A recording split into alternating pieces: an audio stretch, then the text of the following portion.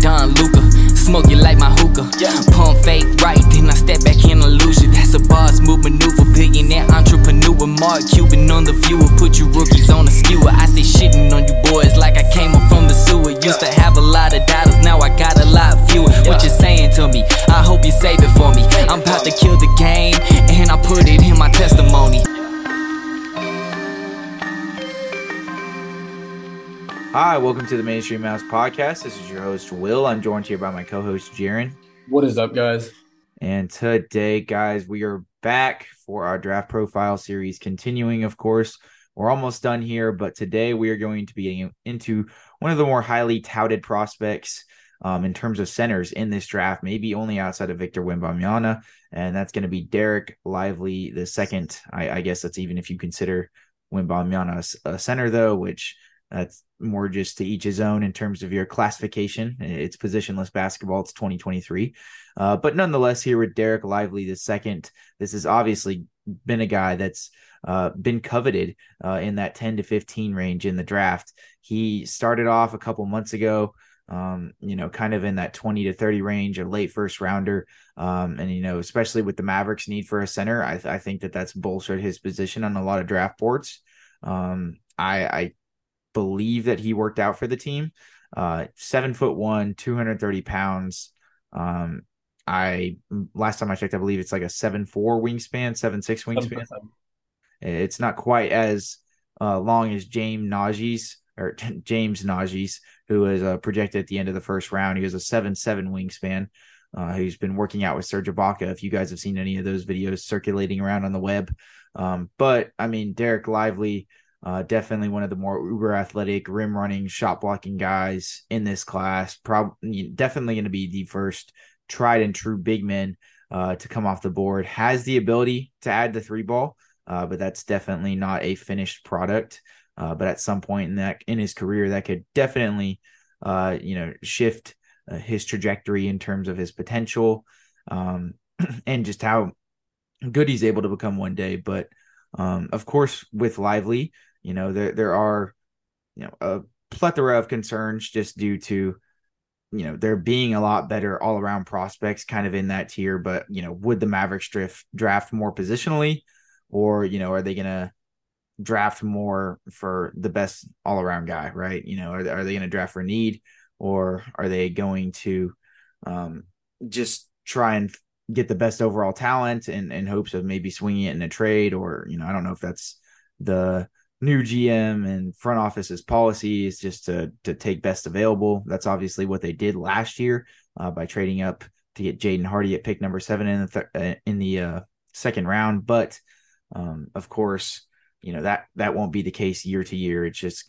of course, situation dependent. That was a second round, but Derek Lively is second. He obviously has been a pretty highly talked about name. He's been tossed around quite a bit of draft heads in terms of his ability to potentially land in that range that the Mavericks may either be selecting in or trading back in, because I don't know if you guys have been paying attention. We'll obviously have more podcasts coming out about this tonight and over the next day or so. But the Mavericks obviously their pick is in the hot seat. I think that kind of goes without saying. It has been, to an effect since, on Draft Lottery, we found out that they were going to keep their pick. The possibility of a trade, I think, was still the overarching, more, promising sort of route to accrue talent at the end of the day.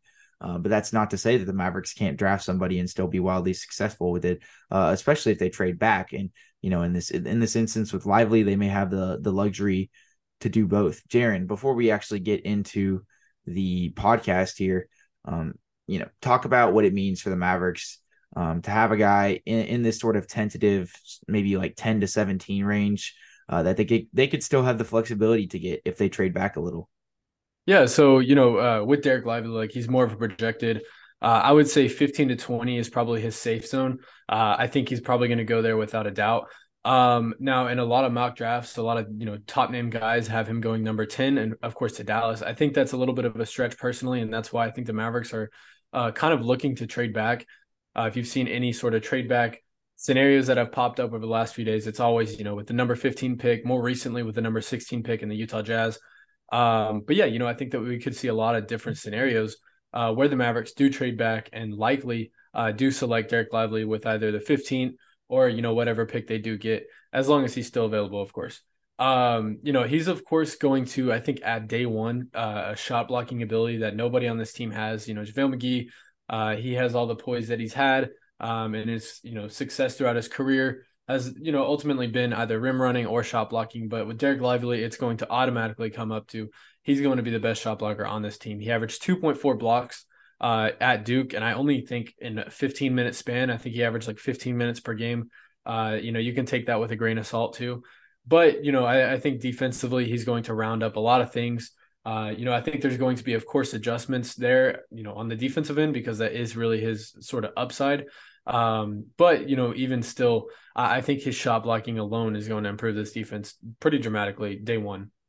Yeah, no, most definitely. And I think one of the more intriguing aspects of Derek Lively was the fact that, he didn't play as much as some of these other prospects. His per 36 minutes numbers are really off the charts. So, seeing how he would handle the NBA level where it's, a little more fast paced, probably, I'm sure his defense may get hindered at the next level, just as it kind of does with any prospect to an extent. But, just the simple fact that he hasn't really got the opportunity to, play too many stretches of large amounts of games at Duke, has me intrigued to see, if we could see his game maybe be a little bit more curated to the NBA game, that I think features a lot more, sort of 5 out or one guy in the paint sets, compared to college basketball. I wouldn't say took as drastic of a modernization as the NBA in recent years. It definitely still, it has become a modernized game. I think basketball's evolved a lot, over the course of the last few years. But it definitely doesn't feature as, as much 3-point shooting. Who knows? I mean, the spacing, one center in the painted area in the dunker spot, whatever, might honestly be a sort of blessing in disguise for Derek Lively. There's a lot of intriguing stuff to get into with this guy, and we'll be getting into all of it here today. But before we do that, here's an ad from our sponsor, Spotify for Podcasters. All right, Jaron. So starting with the defensive side of the ball and just rebounding wise, where the Mavericks struggled most prominently, really all throughout last season, especially after the Kyrie Irving trade, once Dorian Finney-Smith was handed over to the Brooklyn Nets. They simply just had a clear lack of stopgap measures for anything on the perimeter as well as everything in the interior. It was definitely one of the sort of sadder defensive ends to a season that I think a lot of us have seen in recent history, sort of encapsulated by those 2 Hornets losses at the end of the season that, had everybody splitting hairs, and that's essentially what kind of prompted the Tank Brigade. And, here we are with the number 10 pick. How could Derek Lively address some of those, interior defensive woes for the Mavericks? What is he good at? What is he not, from a defensive perspective? Yeah, I think, as I mentioned in the intro, day one, I think he's going to make a clear noise on that sort of shot blocking sort of thing. Not just that, but I think he's a good rotational defender. He's a really good help side defender. His speed, I think, is going to be kind of easy to beat at the NBA level, but he has enough size to where, if he does get beat, he can still make a shot really difficult, especially with some of those smaller guards because of his length. He has a 7'7" wingspan. And for him to do that, I think, a lot of his sort of recovery blocks were just off of him getting beat off of either hezzies, or just dribble blow-bys. But oftentimes he was able to block those shots because of his length, as I said. And not just that, but he's a really good sort of IQ defender, in the sense that and what a big needs to be. I'm not saying he's going to affect the perimeter as much as like a wing would or anything like that, but I think that he can affect the perimeter in certain ways, whether it's a pick and roll coverage, or even just sort of hovering outside a little bit. he's definitely a guy that you stick down low and you stick him on a 5, and you expect him to pretty much stay there. You don't really expect him to rotate anywhere or make any off ball rotations or anything like that. But he's definitely a guy that's capable of doing that. I think it's something that he'll need to work on throughout probably his whole entire, rookie year and years up into development. But I think he's a great defender. He has a good base. As I said, a really good vertical defender. And the pick and roll coverage, I think, is something that's a little underrated. He was able to pick up either the ball handler, or even, sort of hedge and recover on the big. And did a very successful job at that. And, I think him switching on the ball handler, oftentimes is whenever you saw him get initially beat. And as I said before, a lot of his blocks were recovery blocks. He's a very good vertical defender. As I said, he has a very good base, which, is going to help him on that shot blocking. I think the only thing, negative wise that's going to really hurt him is his size. I think, going up against the Jokic's or Embiid's, some of those stronger sort of 5s in this league, or even 4s for that matter, they're going to easily, kind of bully their way inside. At least, with Wembanyama, I'm trying not to like draw any comparisons here. But with Wembanyama, he's so tall and so long that like he can make those sort of adjustments enough to sort of, I guess alleviate his sort of lack of strength. With Lively, I think he's just small enough, small for 7'1". He's just small enough that, getting bullied is probably going to be a real factor. At least year one. I don't think he can put that much muscle on. I know he's drawn some comparisons to Tyson Chandler, and guys like that. But to me, I think Tyson Chandler, at least sort of in his latter years of his career, he was definitely more of a beefier sort of center. I just don't think Derek Lively is that quite yet. Not saying he can't work up into that, but at least as of right now, I think that's probably going to be the thing that holds him back the most, especially on the defensive side. And also just sort of his lack of mobility. He's sort of not, immobile, but he's sort of clunky, a little slow-footed. The usual kind of big, doesn't know their size yet, sort of center kind of, I guess, problems that they've had. Not saying that those aren't things that you can work on, because you definitely can. And especially over a rookie season, I expect him to work on those things and get a lot better. But as far as negatives go, I think his size is going to severely sort of hurt him, especially because he'll be a primary target for those Embiids or for those Jokic's. And sort of just his lack of mobility. I think, if he is going to get switched onto, say, a perimeter guy, or even a guy with some ball handling moves, it's going to be very difficult for him to stick one-on-one. And, at the NBA level, there's going to be a lot more shifty sort of guards. There's going to be, wings, stretch forwards. Like there's all of these different things that at the college level, there just isn't enough of, to where you have to get, like sort of scheme for. So I think it's going to be a sort of a big adjustment for him, but I think his shot blocking and his length will definitely benefit him. And as I said before, day one, this guy's going to come in, and I think he's going to make a real difference for the Mavericks. Yeah, if the Mavericks were to draft him, he definitely would in some capacity. But just in regards to the whole athleticism spill that you kind of went on there, I don't think that he's a bad athlete by any means. But to your point, I do think that some of that sort of absorption of his size, I guess he just really hasn't grasped. He's obviously kind of grown into his shoes too fast or whatever, and he does look a little clunky, and his agility has a tendency to not be the best in terms of how reactionary he is and things of that nature. And that's something that he'll have to get used with time. There's not too many highly mobile 7-footers for a reason. So if he's able, at 7'1" to get a little bit more mobile, it'll only bolster his ability to guard in the perimeter, as well as what he can do offensively. But as of right now, I wouldn't say that it's a huge limiting factor because of just how big he is and how much he can jump high for his size. He is pretty explosive. He has really hard finishes. He has a quick second jump. So, I mean, he has a lot of these intangibles that you look for in a rim running big. It's just maybe the reaction time, the agility, things of that nature.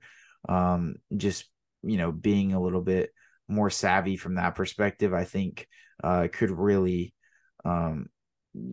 change how, his trajectory at the end of the day. But in terms of his defense, this is still one of the best rim protectors in the draft, if, only maybe second to Wembanyama, of course.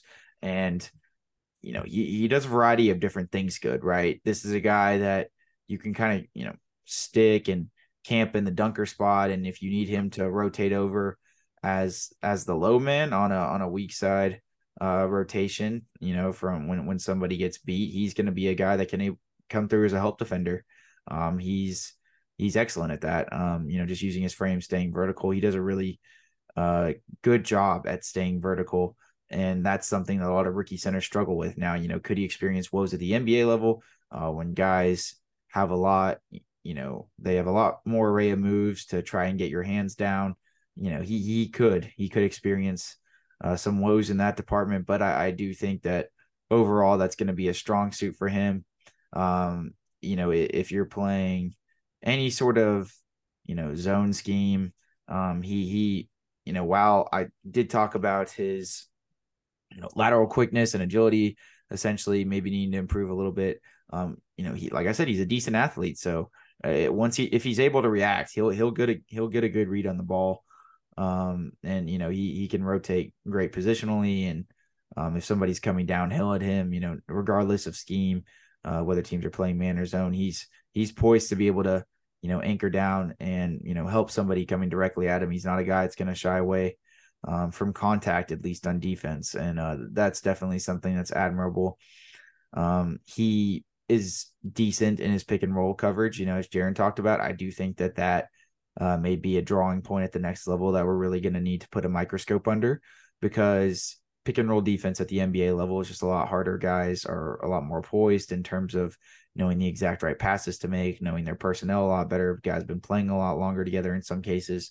So that may be a little bit of adjustment because of, the slower reaction times, as well as the length that I think a lot of these NBA offenses are, going to sort of provide to him, or maybe not provide's a good word, because they're going to try to establish their dominance on him. But, a lot of these guys, for example, like Giannis, for instance, coming down on him in the pick and roll, if you're forced to tag him as the roller, and, you have him in a short roll scenario, Derek Lively's not one of, he's not a Robert Williams yet. He's not earned that sort of title where I just have the utmost confidence that he can at least put up a fight against some of these top tier guys. He's going to have to get a little bit better at, specifically in switch scenarios. And that's going to be the biggest adjustment. But as well as like tagging the roller, especially I think on alley oops and stuff like that, he could maybe do a little bit better in that regard. When he's defending, of course, but he does have a great wingspan at 7'7", almost an 8-foot standing, or I'm tripping, almost a 9-foot standing reach. And, he can get out on closeout sometimes. But, that switchability, of course, is going to hinder him in some instances, because his immobility, is going to haunt him when he gets blown by, at the level of the screen, knowing exactly, should he hedge and recover? Is he going to have the wherewithal or the ability to even cover that much ground? Or is it a ball handler that he feels confident within himself that, he's going to be able to stick with? And, some of that comes down to coaching, of course, too, in terms of how a team's playing that. But I do think some of, anything essentially dealing, with lateral mobility, I do think Derek Lively may have a tough time adjusting to, just based on, historical data. A lot of rookie centers having to really master that, as well as, just kind of how he projected at Duke last year. An uber athletic, rim running 5, but, in terms of, the sort of slow footedness, that's going to be something that he can improve, right? He's a pretty decent rebounder, but we didn't have the most extreme sample size with him only playing about 20 minutes a game to really get a full grasp of that. So at the NBA level, a lot more shots going up, 48-minute game compared to 40. You're playing quarters, a lot more threes. That's going to be interesting to see how that translates. I do think he could do a better job at boxing out so much. He does have a sort of over reliance on his length, and his size to box out at the NBA level. that may not be as applicable, especially as long and aggressive as guys are. So that's going to be something he kind of needs to hone in on. But, in terms of Mavericks fans, always coveting, that sort of rim protector that we've been looking for. Mark Stein acts, just recently, I believe, either on a podcast or within his Substack, said that the Mavericks are looking to completely sort of revitalize, reshape their center rotation this offseason. And if you want to get that process sort of segued, selecting Derek Lively in this draft, at least from, a defensive perspective and a rim running perspective, could definitely do that. He's a guy that I think can come in and still provide a decent, that he'll have his rookie woes, but he'll still be, a really strong rim protector. He'll be a really good rim runner, and we'll get into a little more of his offense here in a second, but he'll still be a really good rim runner. He could do that if that's what you're looking for as a Mavericks fan, that coveted rim protector that honestly we've been looking for really years on end, dating back to when Porzingis was on the team, and now he's not. He ended up not really necessarily being able to do that. So, adding size against some of these bigger NBA centers is definitely going to help, like Jaren said, but he's definitely not the most frail guy in the world. He's 230. Tyson Chandler coming into the league was about 235, 240. So he's not too far off. He's not like skinny by any means. Oh, bad voice, Greg. He's not skinny by any means, but he definitely could, add a little bit of muscle to counteract some of the, bigger, offensive centers in this league, because, obviously the most dynamic threat from that perspective, like you look at Jokic, who just won the title. Now, there's not a lot of these sort of gaudy centers that he's going to have to guard one-on-one like Embiid or Jokic. He will be kind of tit for tat with a lot of rim runners and shot blockers, or guys that are going to, stretch fives, things like that. But, when he does have to face off against some of these all-star centers, he's really going to have to anchor down and put his post defense as well as his lateral quickness on full display, because, size alone won't be able to just get the job done against them specifically, because, contrary to maybe other guys in the league, he's definitely not going to be able to use just purely his length and his verticality to be able to stop these guys on defense. So, this is obviously a prospect with a lot of questions, but he definitely has some of the most upside because of the intangibles and the size and the length compared to any of the guys that we've covered. He could be the center of the future for the Mavericks. And, he could even add muscle over the offseason. Like, guys make jumps literally from their, sophomore or freshman year in college just to the NBA over the summer working out. It's a nonstop sort of rotation, even if we don't see it. So, I don't know exactly how long he would take to fully develop, but, if I had to tentatively project, maybe a couple years, but, I think he still could help, I'm pretty confident in the fact that he could still come in and help the Mavericks day one in some sort of capacity, probably in a starting role. And even if not that, I think he could sort of be vetted up to that throughout the course of the season, and then he could continue to improve. So this is definitely one of the more higher coveted guys that we've looked at in terms of my interest in him and the Mavericks' interest in selecting him. Jaren, what do you think he could add to the Mavericks from an offensive perspective, barring, kind of what we've already talked about with some of the rim running? He is a lot more limited, I think, in this capacity, and it's definitely not as good as his defense, if that makes any sense. So what is he adding to the Mavericks offense if he comes here? Yeah, I think his offense, as you said, is much more limited compared to his defense. It's much more of a, if you get it, cool. If you don't, that's all right. There's three things that I want to highlight more so than anything. His dunks, I think he was 96.7% on his dunk attempts. And I know it's like, okay, well, he's at the rim. He should make those. I believe a league average is like 91 or 90%, maybe a little bit more, maybe a little bit higher. Or I guess I just said that, but I think he's a pretty solid finisher around the rim. And not just that, but he has some playmaking upside and also some shooting upside. I know he shot 15.7% from three from Duke, which doesn't sound good, but I think as the season progressed, he definitely shot a little bit better. I think he worked up to like 32% for the last like 8 games or something like that. And on top of that, he has pretty solid mechanics for a 7-footer in terms of shooting. There wasn't much of a sample size to go off of. And again, I don't really know if Jason Kidd, assuming we do draft him, is going to want him to sort of stretch the floor. But he does have that ability to either bail out at the end of a shot clock, or, potentially, if you really wanted to, you could probably draw up a play, throw him in the corner. Again, that's something that I don't think is going to happen day one. This is going to be something that he has to develop over a career. But that, and as I said, his playmaking, he's got some pretty solid playmaking upside. He was a really solid, not good, not bad, sort of offensive rebounder at the college level. I think one of the things that, once we do talk about his improvements, was he does pass a little bit too much out of those sort of offensive rebound scenarios. But also one of the positives is he finds open shooters on those sort of scenarios. There's always going to be someone around the perimeter that's open, and he's always, the guy to find that. Not just that, but he with his height, he's easily able to find cutters in a post position, backdoor cutters, whoever it may be. He's shown some upside there. His rim running, I don't really know a whole lot about that. I think, for what he's going to be doing at the pro level, I think he's going to for sure have to develop a rim running sort of ability similar to maybe not Jared Allen, because he's one of the best in the league at that. But I think he's going to have some sort of cognitive ability to, run the pick and roll through a system. And, especially in the Mavericks, he's going to have to get used to that. And he's going to have to get pretty good at that if he wants to start. I think offensively, those are the things that, kind of stand out positively. Sort of a negative improvement sort of area is he's just not really assertive. His offensive rebound was kind of spotty. It wasn't, too aggressive on that end. He's sort of, kind of, I guess, hones in his aggressiveness on defense. If anything, he's sort of, his offensive end is his sort of rest time. His defensive end is where he goes full balls to the wall.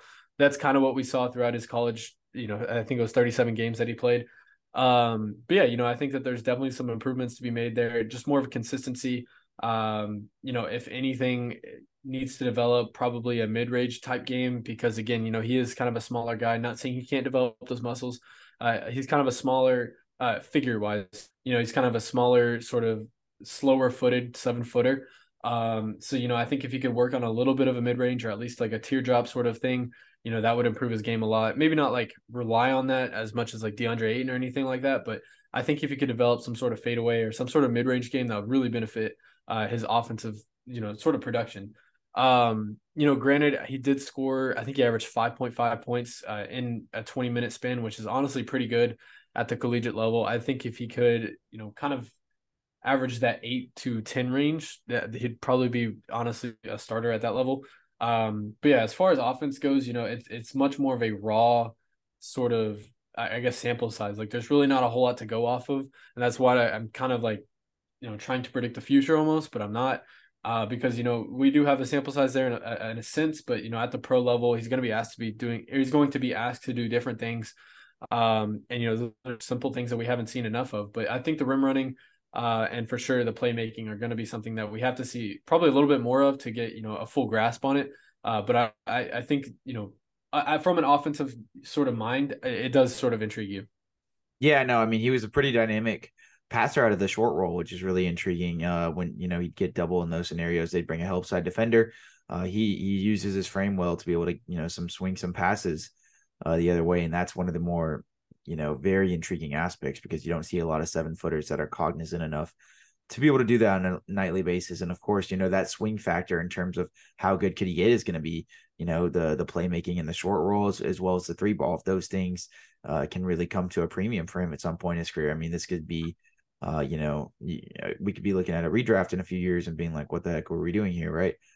For some of these NBA teams. But some of the mistakes and some of the lapses that he has both offensively and defensively are just fairly concerning, and they're really easy to discern on the court. It doesn't take a genius to see exactly what he's doing wrong.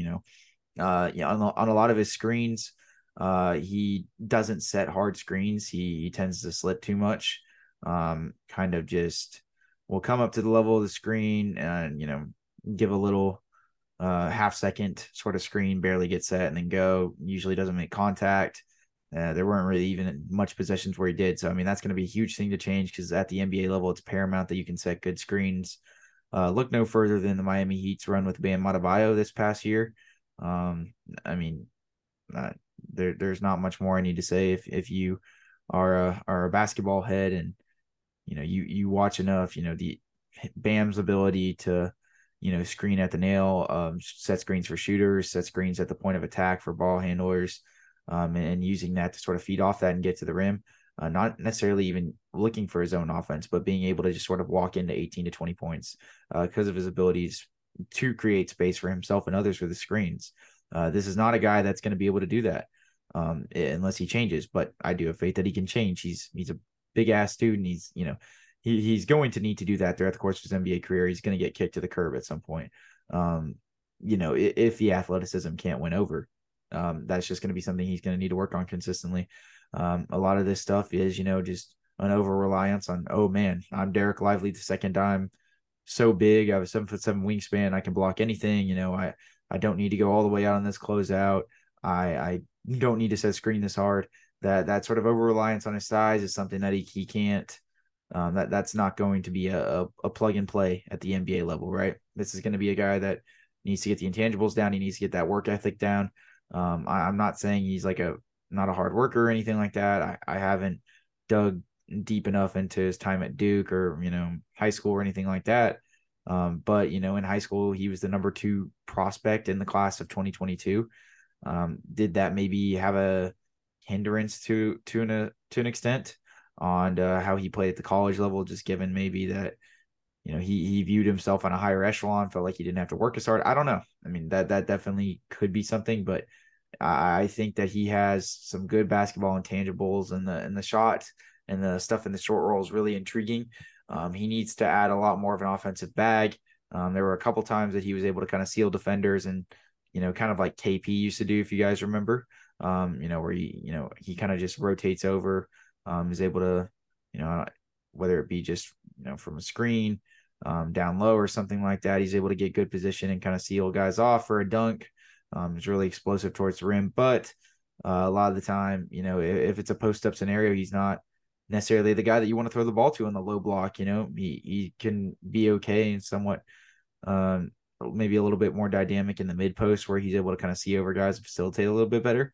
But in the low post, this is a guy that he doesn't have much of an offensive bag. He doesn't really have a hook shot to his name. He doesn't, he needs to still work on his drop step, his sort of array of finishes, his finishing through contact, despite how big he is. So, I mean, those are all going to be huge drawing points for his offensive game. He's still extremely raw on that end. Good news for the Mavericks is they really don't need him to do too much of that. If he could set good, if he can just get good rebounds, set good screens, play in the dunker spot on offense, rim roll when he's asked to, as well as, be able to, be a dynamic rim protector, they're going to be okay.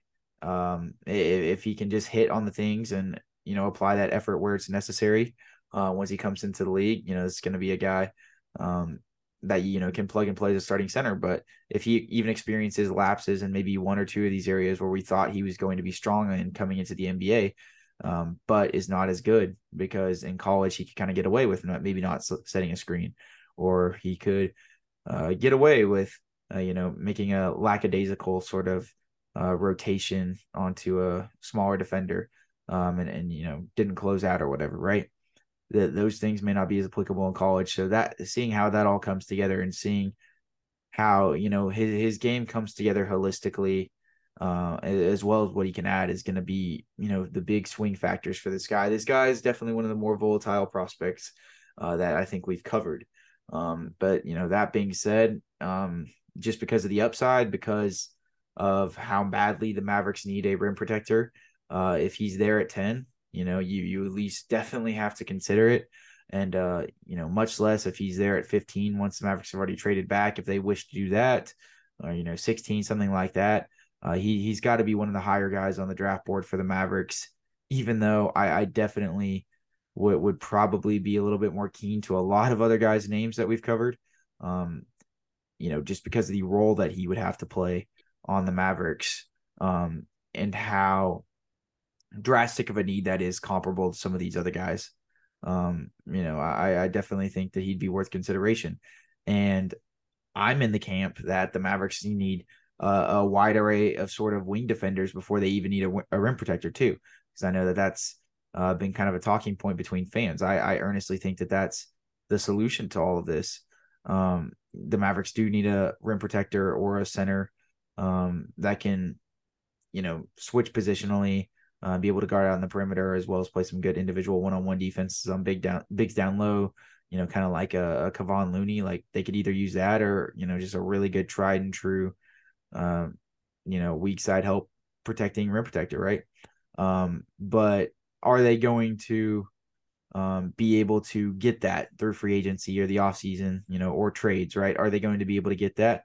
Or is that outlet, going to be something that they're only able to accrue from the draft? I think that they have to consider that heavily when taking this pick into discussion, right? Because, there's not a lot of 7-footers floating around up available for grabs that are going to be able to come in and, solve the shot blocking issues, the rebounding issues that, don't have some sort of debate as to the validity of the player. There's like a lot of 7-footers in this league that just don't try enough, or everybody's always being like, oh, they could do this and this better. There's not just a lot of like tried and true good centers in today's NBA. So and when I say true centers, I kind of mean guys that play the traditional 5 in a sense where they're a rim runner or they're a pure post, and they're not really shooting much. They're not outside the painted area, and they're strictly a rim protector on offense, right? Or on defense. And then, Derek Lively, the addition of a 3 ball is extremely intriguing, but that's probably not going to be a day one plug and play on a consistent basis, at least. So, I think that he could definitely be a starting caliber 5 for the Mavericks, but a lot of these swing factors are going to have to go his way, or, I could maybe see him fizzling out for a little bit until the Mavericks are able to make the right adjustment and, vet him up to speed. But seeing how they treat the big man rotation, JaVale McGee's mentorship, if he stays in all this, I'm sure all those factors, the veteran mentorship, working with the coaching staff day in and day out, getting more laterally quick, those could all be things that could really, bolster this prospect. Yeah, absolutely. There's, I guess, just like a rawness to his character alone. Going as high as he possibly could. There's a very high bust potential, especially for what the Mavericks do need out of him. But again, the upside is there. I think that, granted, this is not my comparison, and I don't think that he will ever be at this level, but he has drawn some ESPN comparisons to Anthony Davis, and I don't think he has that offensive bag. But he has drawn those sort of comparisons. So I think, if everything does pan out, you could have a career half similar to that. But there's a lot of things that have to hit. And I think that he has to be in a great system, that, sort of doesn't work around him. But I guess he can work within, or he can sort of balance within that system. And I think the Mavericks probably have that out of any lottery team. I think that they probably have that the most. At least a winning lottery team. So yeah, I think that there's some upside there, as we said, and there's definitely some high bust potential. I think once we get into that sort of 1 out of 10 category that we always get into, it's gonna kind of be fun. It's gonna kind of be a good talking point. No, yeah, most definitely. And in terms of Derek Lively, Jaron, you kind of already kind of mentioned his ceiling as a player. I mean, yeah, I think this guy's ceiling is through the roof. If he could hone in on his offensive bag whatsoever, if he can, add a drop step to his game, even get a consistent 3, you could be looking at a Miles Turner type of guy down the road if he was able to add a consistent 3.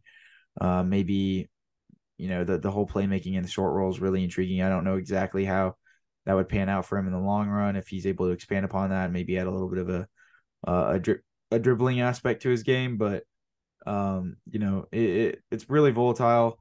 I'd say if just everything were to go right and he somehow got better at everything, he could be like Anthony Davis, kind of like those ESPN tentative projections kind of listed him as. But I think that's in the 0.01 kind of percent of probability. But could he be a Miles Turner if he hit at the end of the day? Absolutely, I would say. You can go ahead and hash out the floor if you want to, since I did the ceiling.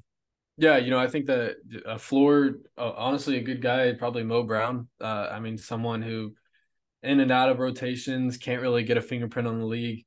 Has potential, always probably has had potential.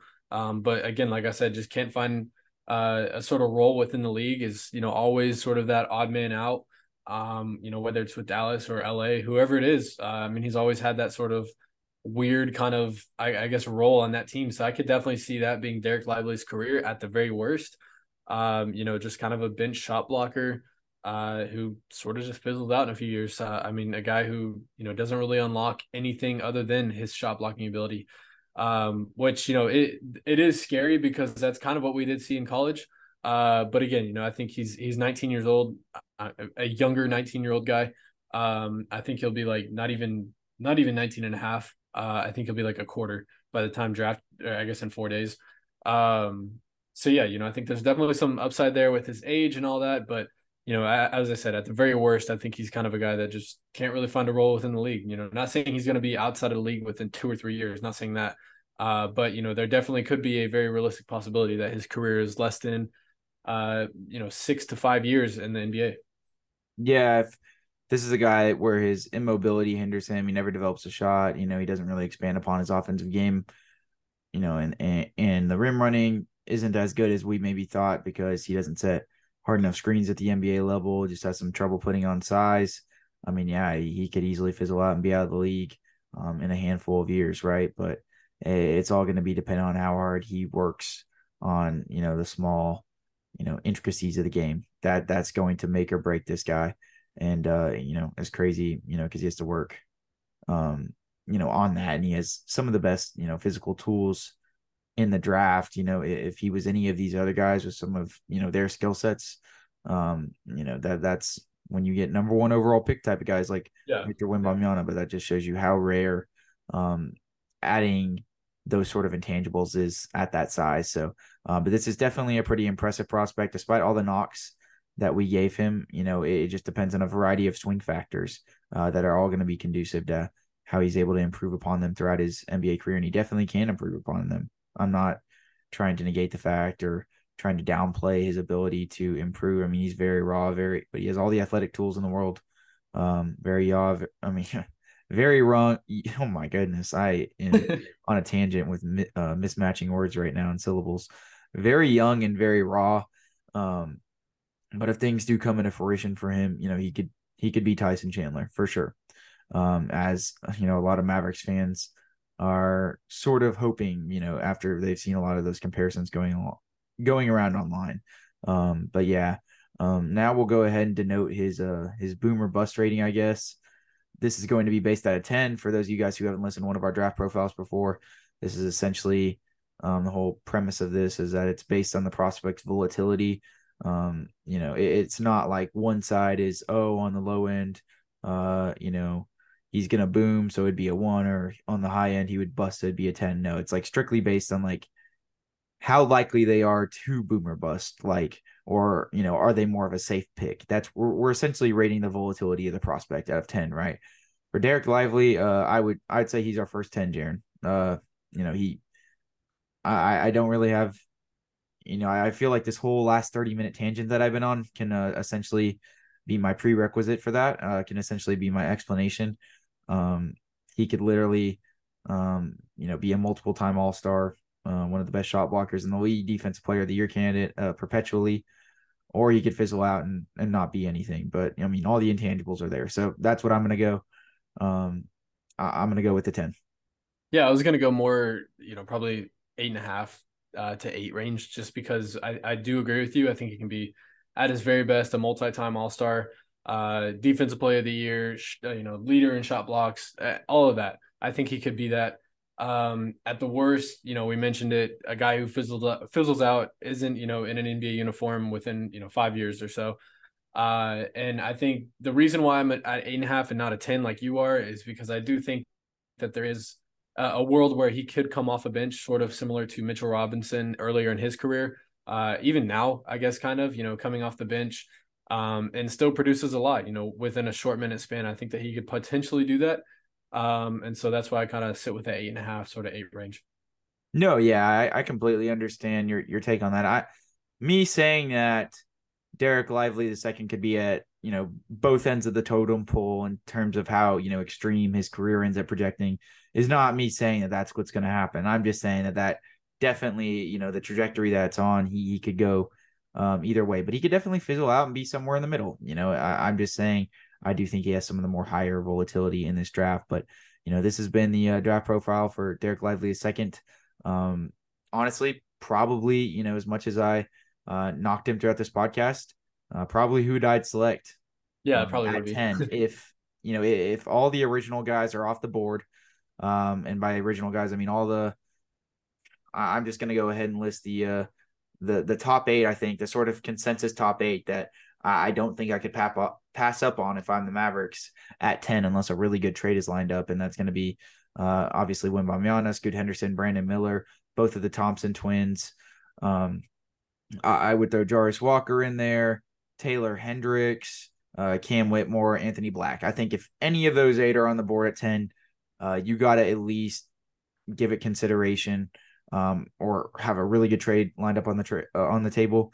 I'd say Derek Lively is definitely a tier out of that for me, but he's a guy that fits the need the most, and I would love the selection, especially if they trade back for him. Preferably I would hope that they could still get him and trade back for them and get more assets, but I mean we'll see. But he's definitely one of the more coveted guys in this draft for the Mavericks because he's a rim protector. Yeah, with that being said, we'll go ahead and catch you guys in the next one. This has been Will with the Mainstream Mouse Podcast. Make sure to get at us on Twitter at Mainstream214. Make sure to like, comment, and subscribe to our YouTube, the Mainstream Mouse Podcast. Comment down below, where do you think Derek Lively II is going to land on draft night? We're going to be live streaming the draft on YouTube. We'll be live hours before the draft, so make sure to stay tuned for the Mainstream Mouse Podcast on YouTube. Go ahead and subscribe to us. We'd really appreciate that. Make sure to get at us on Spotify, Apple Podcasts, or wherever you listen to podcasts. We're on almost any listening platform. Give us a 5-star review. Follow us. Turn on post notifications for our podcast when they come out. We would really appreciate that if you guys have listened this far in the podcast and you really do enjoy our stuff. With that being said, this has been Will and Jaron with the Mainstream Mouse Podcast, and we will catch you guys later tonight. We got way more podcasts coming out before the draft.